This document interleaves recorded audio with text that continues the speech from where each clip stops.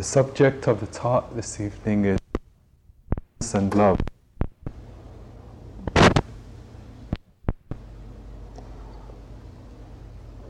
For me, certainly, and I know that for many people, we come to spiritual practice out of a deep yearning to know the truth of who it is that we are, or what it is that we are. We feel the pain of being disconnected from that understanding. On the one hand, it's possible that we feel that we live our lives so much according to the orchestration of forces far removed from our center. We feel the needs and expectations of our parents and friends that have force even in our adulthood and often long after these people have died. We've known too the molding of educational systems designed so much to stereotype and not in any way to value the beauty of our individuality and our diversity. We live too in a society that prizes so much conformity and punishes us if we rock the boat in any way. And then too in our relationships, we can feel the gridlock of the expectations that we have of ourselves in relationship, and also the expectations of the other person. And then of course there's the power and the force of the media and the television and the advertising. A force so enormous and so manipulative in our world. There can be this real sense that we are losing ourselves, that we're disconnected in all of this conditioning. And then on the other hand too, for many of us, we come to feel the great pain of being blown around like a leaf in the winds of our emotions as they come and go. The forces of fear and anger, confusion. And we see too how easy it is to be lost and deeply affected by situations and circumstances outside of ourselves, with no feeling of groundedness and clarity and inner reference. All of these are such powerful conditioning forces in our world and within ourselves. And all of this too can create a great barrenness within, a great poverty of the heart. It's really a big part of the great existential suffering, the first noble truth of which the Buddha spoke 2,500 years ago. And it can be so painful. And what is also painful is to know that so much of humanity lives so completely imprisoned by these forces in our world. And yet for some of us there comes to be a sense, perhaps even a deep knowing, that who we are is much greater than this limitation from all this conditioning that smothers our great spirits. There comes to be an urgent need to live far more from a knowing of who we are. And so we set forth on our spiritual journeys. We heed our own particular call to destiny, our call to truth. This is a poem by Rilke.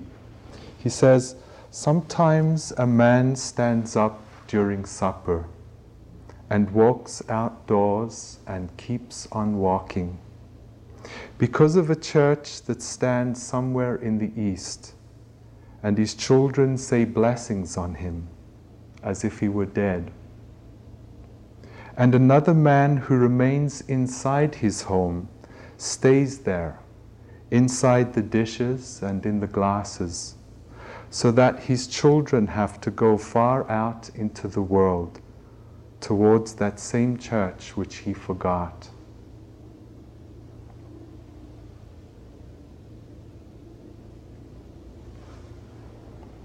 And coming here, as we do, and doing what it is that we do here, is really the groundwork for a wonderful return to our hearts, and perhaps a return home. Perhaps even to hear a song that we forgot a long time ago. I'd like to tell you about a tribe in Africa where I was born and where I grew up. In this particular tribe, the birthdays are not celebrated on the day that the child is born. Neither is the birthday celebrated on the day that the child is conceived, but rather the birthday is celebrated on the day that the child is first thought of. And what happens is the mother goes out from the village when she decides that she wishes to have a child. And perhaps she finds a tree under which she sits, and then she just listens. She listens for the song of the child that she's decided to have.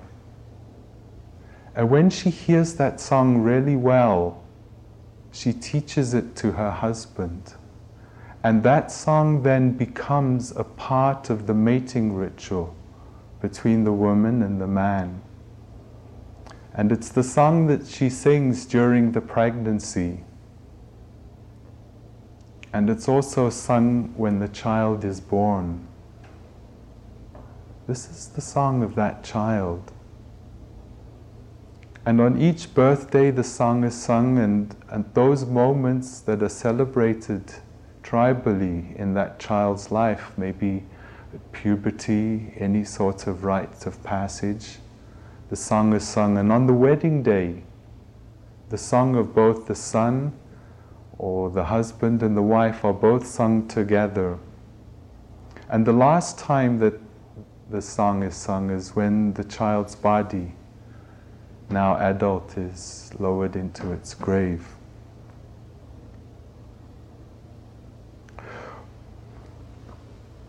For me, the path of meditation is in some ways very much like this. It's a way in which we can reconnect and remember all that we forgot, and perhaps all that we never knew about ourselves. And what is our song? And how is it that we can hear it again? Certainly it seems that we need to awaken to all it is that we cannot hear and see and know about ourselves. We need to be much less a victim of the circumstances and forces of our lives, feeling a need to blame and to praise. We need to be perhaps a lot more like the fir trees outside, able to bend in the winds that blow, with a real sense of balance and equanimity. And this is really the stuff of the meditation practice, because the crisis really seems to be one of awareness.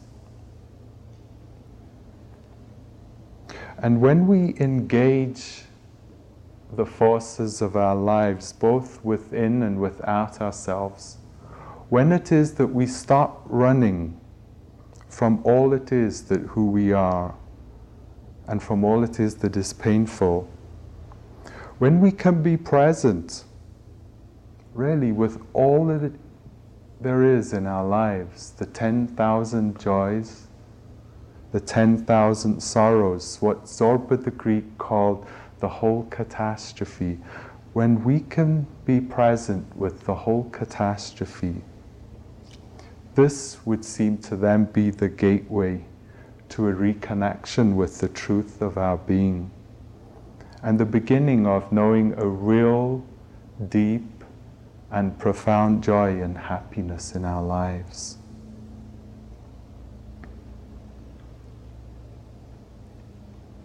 And so we start sitting, as we do here. We be present inward, and it's really hard.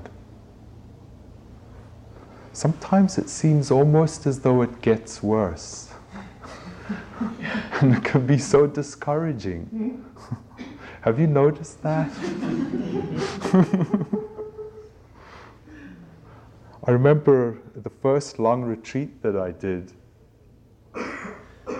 I was absolutely swamped, and I was so exasperated.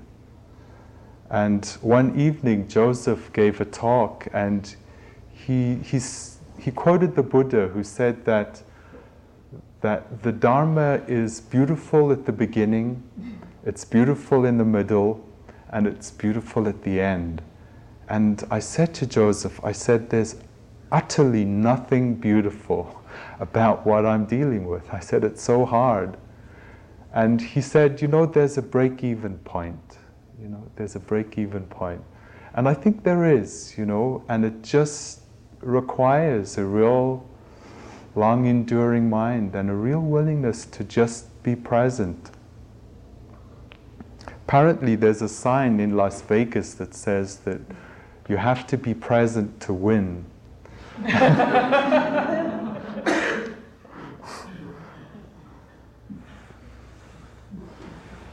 I remember reading somewhere also, long ago, I don't know if it's in the scriptures, but it was said that there are 4 ways that we deepen. We either deepen slowly with a lot of suffering, or we deepen slowly with no suffering, or we deepen really rapidly with a lot of suffering, or rapidly with no suffering. And I always thought that I was definitely one of the slow ones with a lot of suffering. But it really doesn't matter how it is that it happens. The key is always mindfulness. It's really the essence of the practice. It appears on all the lists, and I'm sure that you've heard again many, many lists over these months that I've been away. The one that I like the most is the 7 factors of enlightenment, which are these incredible factors of mind which, when they come to maturity in our hearts and mind, they poise us for the deepest understanding. These factors of joy, let me see if I can remember them. Concentration, rapture, equanimity, energy, and the other one is, of course, mindfulness. And it's said that mindfulness is the warp against which the other 6 are woven. It's really the bottom line.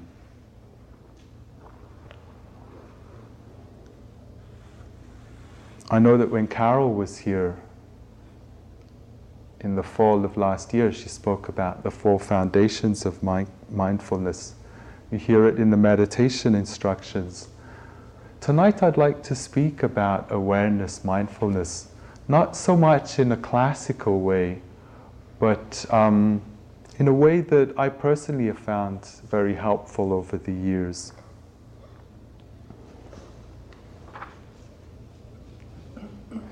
Now's the time when I confess where I've been the last 3 months. The Hawaiian Islands came into being through volcanic activity, of course, eons ago. And I spent the last 6.5 weeks on Maui. And Maui is dwarfed by Haleakala volcano, which rises 12,000 feet from the ocean. It's really huge, it rises very rapidly. And one morning early, I drove up the 12,000 feet to the top of the volcano. And as you go up, it's very tropical at the coast, and it just gets more temperate until when you get to the top, there's utterly nothing. It's lava rock, and there's no vegetation.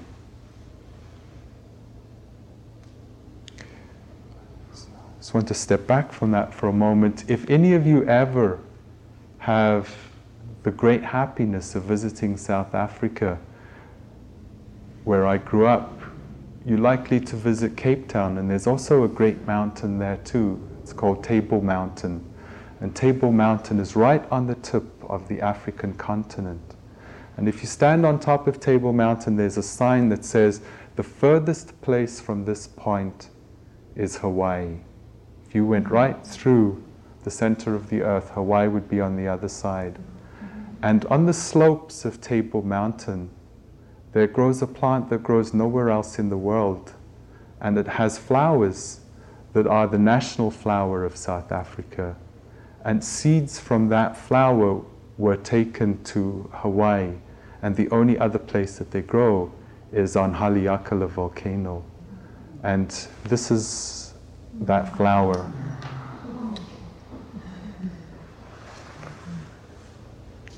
It's called a protea. Dear Kate, what have I done?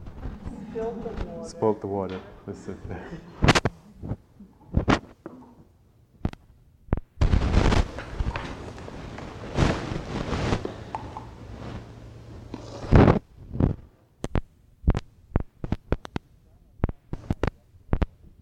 If you stand on top of Haleakala volcano, it's so high that you look down on the clouds around you. I went down into the crater of the volcano. It's of course dormant. And that's another 2,000 feet down. You go down the Sliding Sands Trail. And it was nothing like I've ever seen in my life before. It was a domain that was completely foreign to my existence. This magnificent black and red and grey lava rock. And these huge cinder cones that spewed out lava so long ago. The only plant that grows there is called a silver sword. And they grow for about 12 or 15 years, and they bear one flower and then they die. And there are not many of them left. My mind was riveted. It was utterly still and transfixed by this awesome spectacle around me. I was alone, and it was deadly quiet. There was no chatter. It was just a really unbelievable and full moment. And I was sitting on this great big piece of lava rock, looking out on these cinder cones that were near and far. And for one intense moment, my mind sort of grappled and went crazy, trying to find some sort of reference for what it is that I was seeing. And then I realized that it was just beyond comparison. And I sat there for the longest time, utterly still, like a child. And a mind that can be utterly still with a childlike freshness and wonder is a very powerful mind. It is so different from the adult mind that needs to compare and analyze and judge and comment. And it's that quality, that childlike quality of mind, that is perhaps one of the greatest keys to freedom in meditation. Shunryu Suzuki was a wonderful Zen master who died in the 70s. This This is what he said. He said, people say that practicing Zen is difficult, but there is a misunderstanding as to why. It is not difficult because it's hard to sit cross-legged or to attain enlightenment. It is difficult because it is hard to keep our mind pure and our practice pure in its fundamental sense. I am interested in helping you keep your practice from becoming impure. In Japan, we have a phrase, shoshin, which means beginner's mind. The goal of practice is always to keep our beginner's mind. Suppose you recite the Prajnaparamita Sutra only once. It might be a very good recitation. But what would happen if you recited it twice, or 3 times, 4 times, or more? You might easily lose your original attitude towards it. The same thing will happen in your meditation. For a while you will keep your beginner's mind. But if you continue to meditate 1, 2, 3 years or more, although you may improve some, you're liable to lose the limitless meaning of your original mind. Our original mind includes everything within itself. It is always rich and sufficient within itself. You should not lose your self-sufficient state of mind. This does not mean a closed mind, but actually an empty mind and a ready mind. If your mind is empty, it is always ready for anything. It is open to everything. In the beginner's mind, there are many possibilities. In the expert's mind, there are few.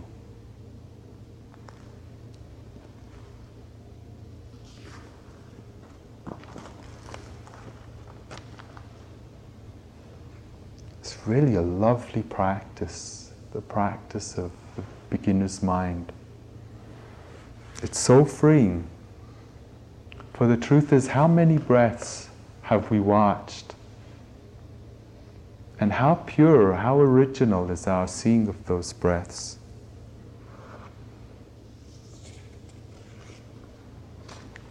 For what is true is that we live in a world that really prizes knowledge and understanding.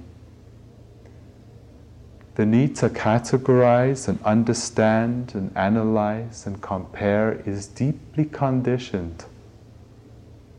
And these are all words. These are all concepts. These are all extra. Presence in meditation is the opposite of this.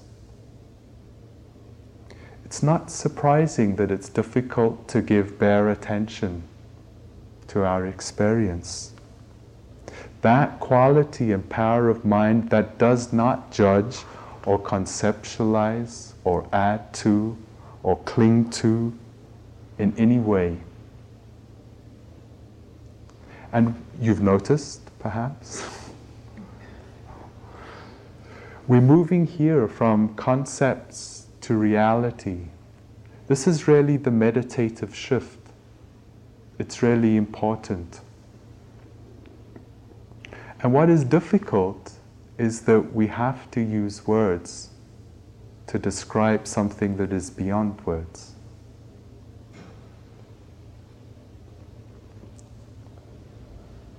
I'll let somebody else use words here. The Upanishads, which is an Indian scripture, says, "There the eye goes not, speech goes not, nor the mind.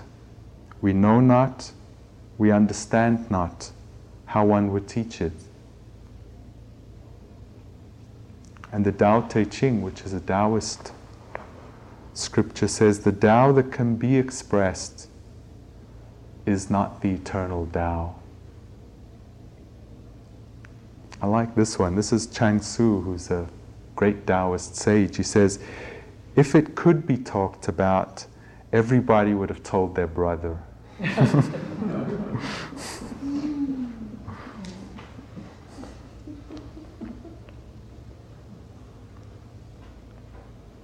So as we begin in our sitting meditation and in our walking meditation to experience life less conceptually, a lot happens that seems to be very different.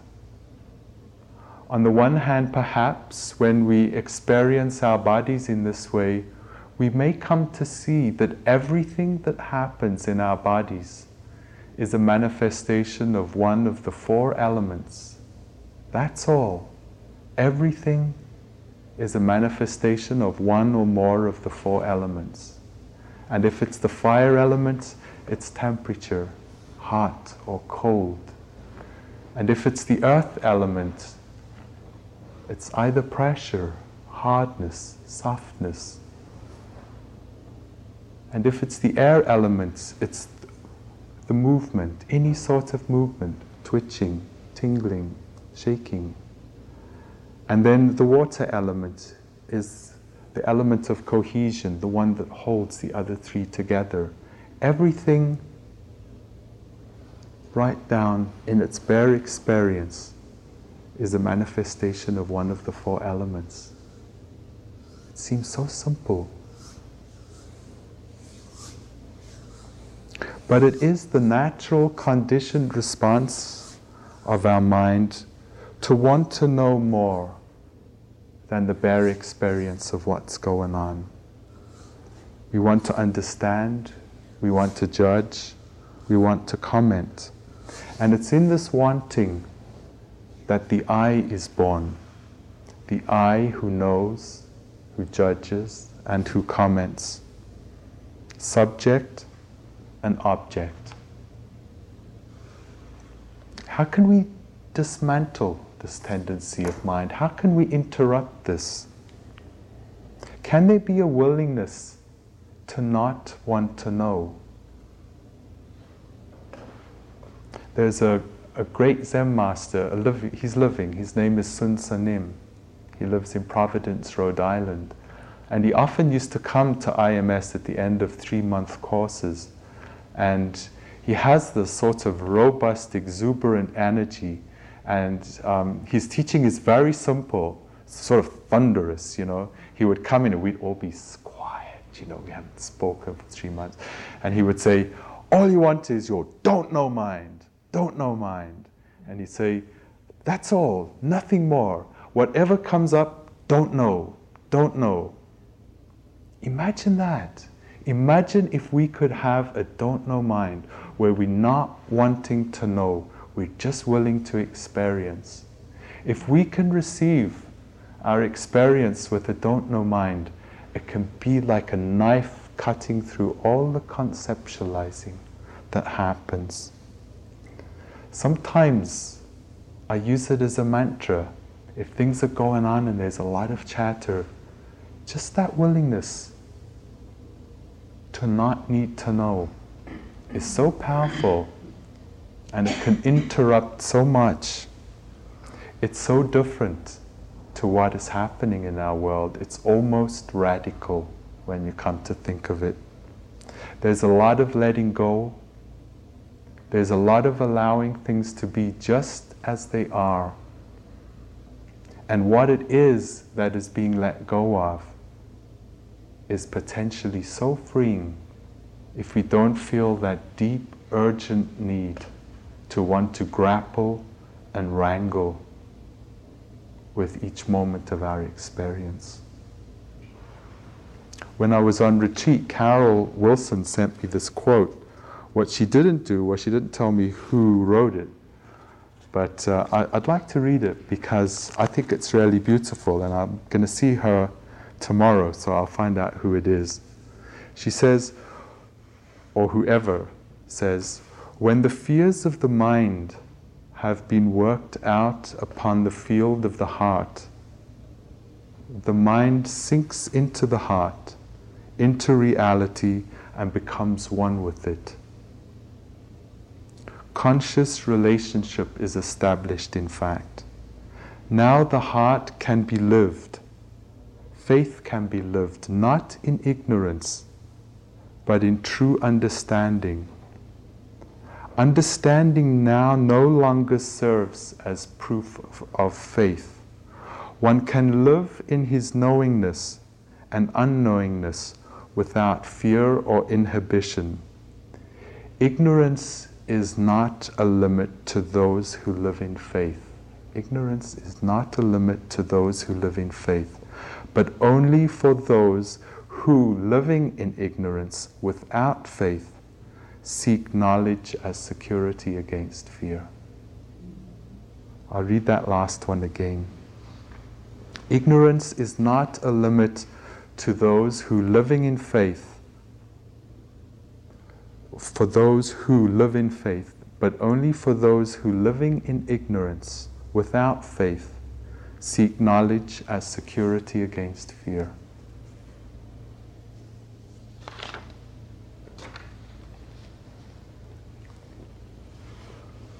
We're talking refinements here, and it seems appropriate that after 9 months of being together in various ways here, that we do so, because real deepening of practice is the refinement of attention, and it seems really vital that we explore this particular aspect.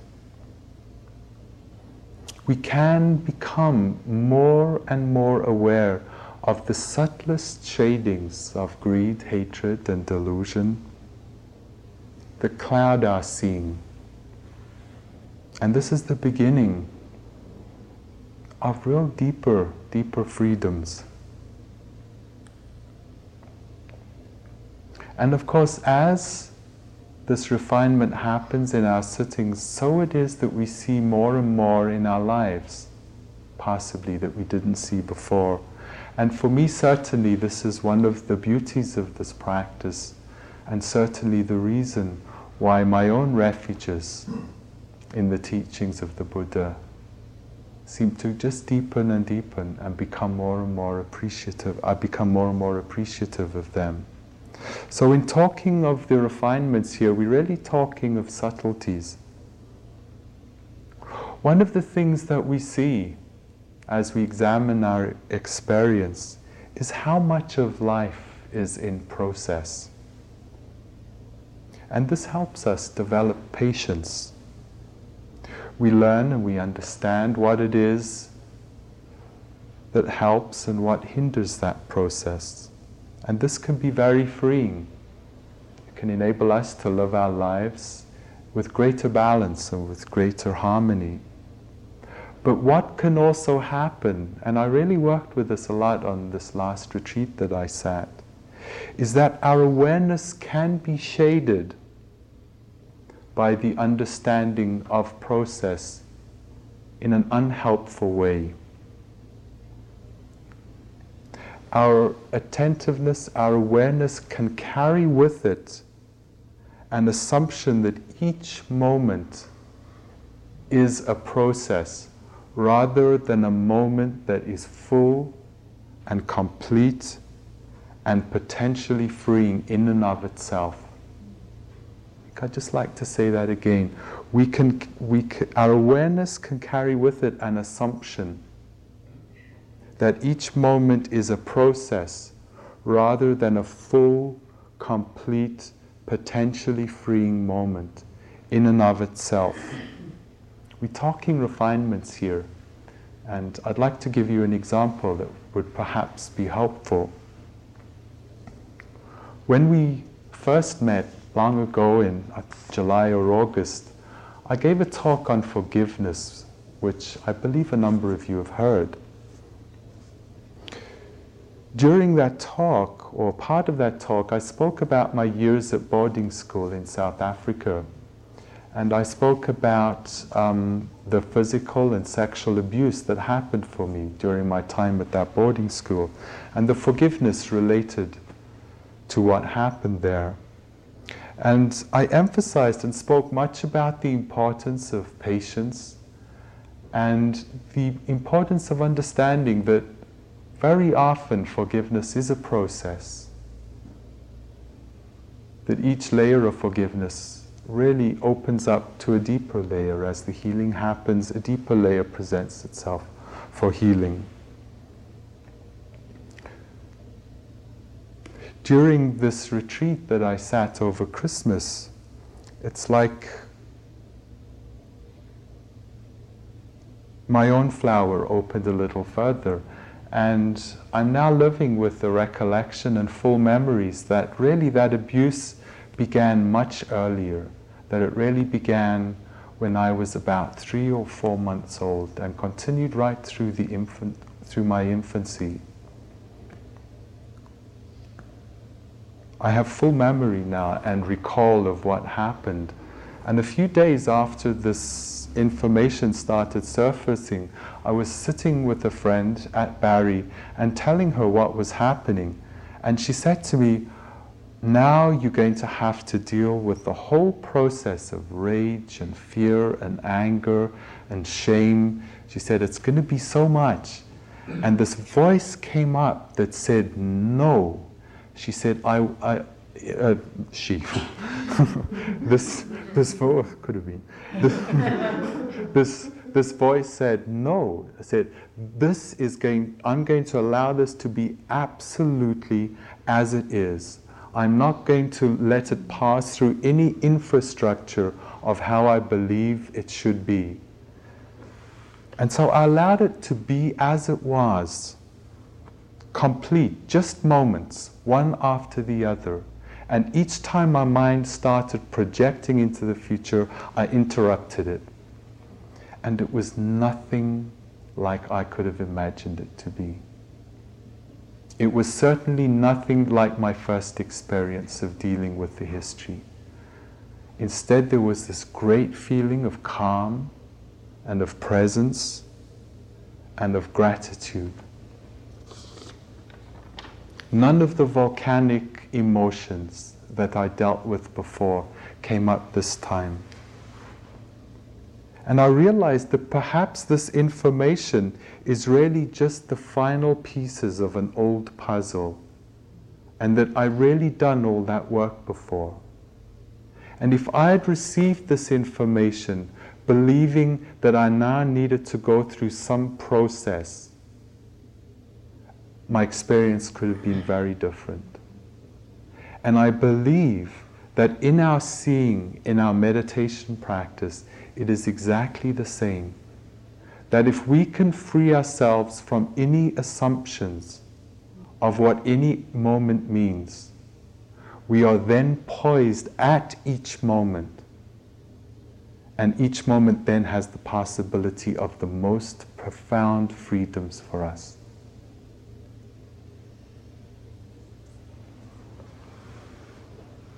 Each moment is complete and each moment is full. And the question then is, can we receive each moment that purely? Just this moment, this moment, this moment. As is, as is, as is. No assumptions, nothing extra. Just each moment as it is. For me, in the most fundamental sense, taking refuge in the Dharma, in the teachings of the Buddha, is taking refuge in each moment as it is. It is so easy to postpone freedom. And certainly one way to receive and relate to each moment in our lives is to receive it as anything less than full. And if we do that, we really cheat ourselves.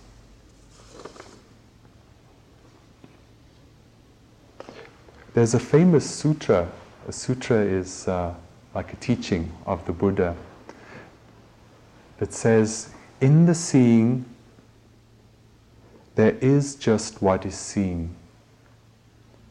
In the hearing, there is just what is heard. In the sensing, there is just what is sensed. And sensed here means taste, touch, smelling. And in the thinking, there is just what is thought. And when we see ourselves substantially existing within the boundaries of our bodies and our opinions and our separateness, we are imprisoned by the limits of that seeing, by the duality of me and the other, of me and what is seen. And by not grasping at our experience, so when we're sitting and we give bare attention to a sound, by not grasping at that sound, by not commenting on that sound, when there's a sensation in our knee, by just barely experiencing that sensation without aversion or comment or judging, by not grasping at any aspect of our experience as being me, the self, we go beyond the duality of that experience. And when we do that, then in the seeing, there is just what is seen. There is just what is seen, what is heard, what is sensed, what is thought. No Gavin, no Bani, no Rupa. It just is what is happening. Our looking is not analytical and it is not discursive in any way. It is like being in the presence of what the Native Americans call the great mystery. Being present with the great mystery, becoming still and silent and utterly clear and vigilant in its presence. And thereby really penetrating to the roots of what is happening. Through our limitations, through our separateness, through our fear, we can then discover the wholeness of who it is that we are. And really, once we stop the struggling and once we stop controlling and allow things to be just as they are, then the natural wisdom and joy and vibrancy of our being can begin to come through. And then perhaps we can hear our song again.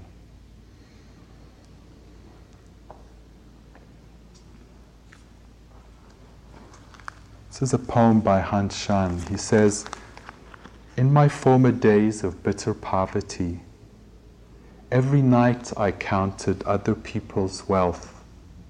Today I thought and thought, then thought it through.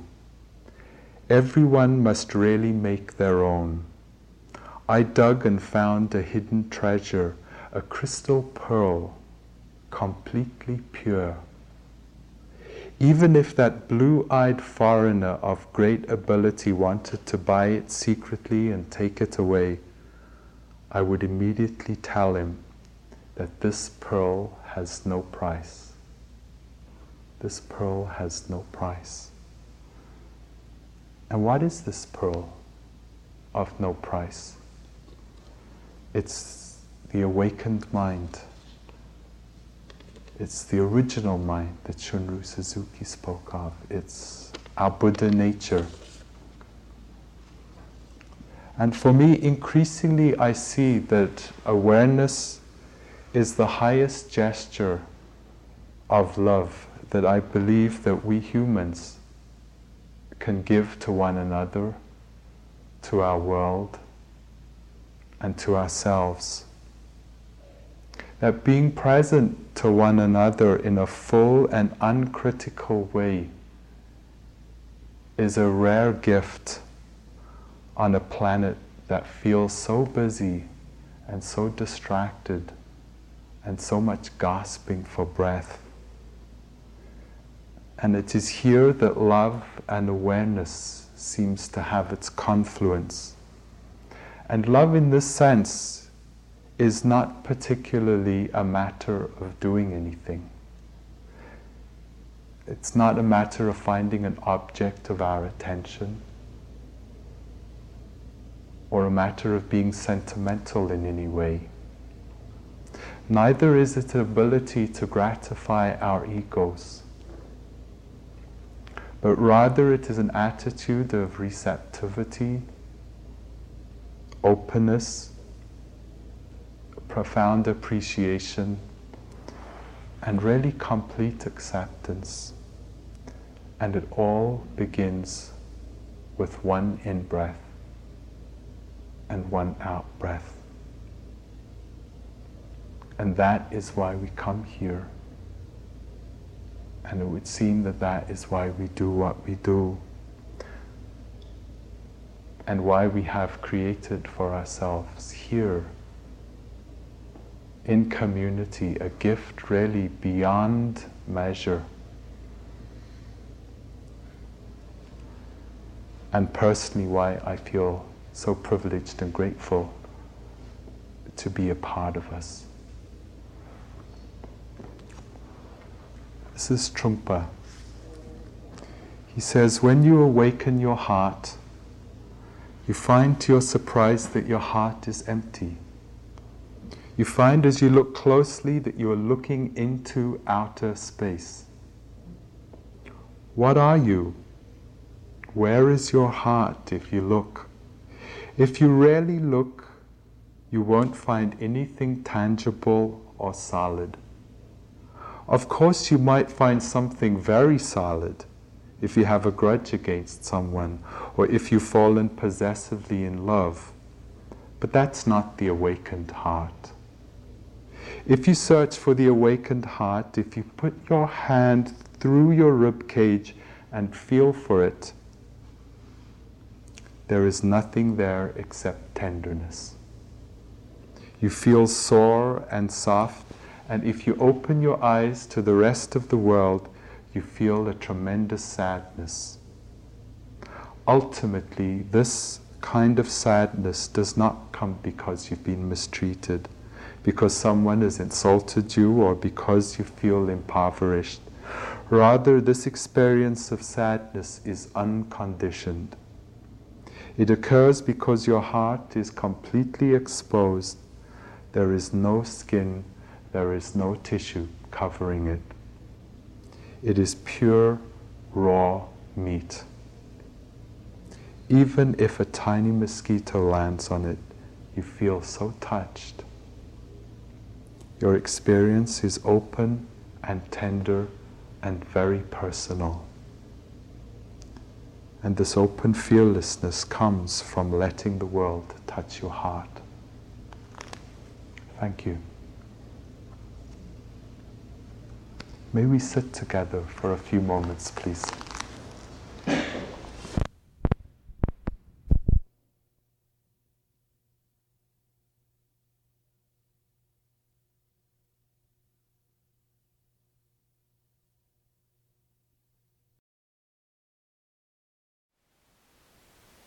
Thank you for listening.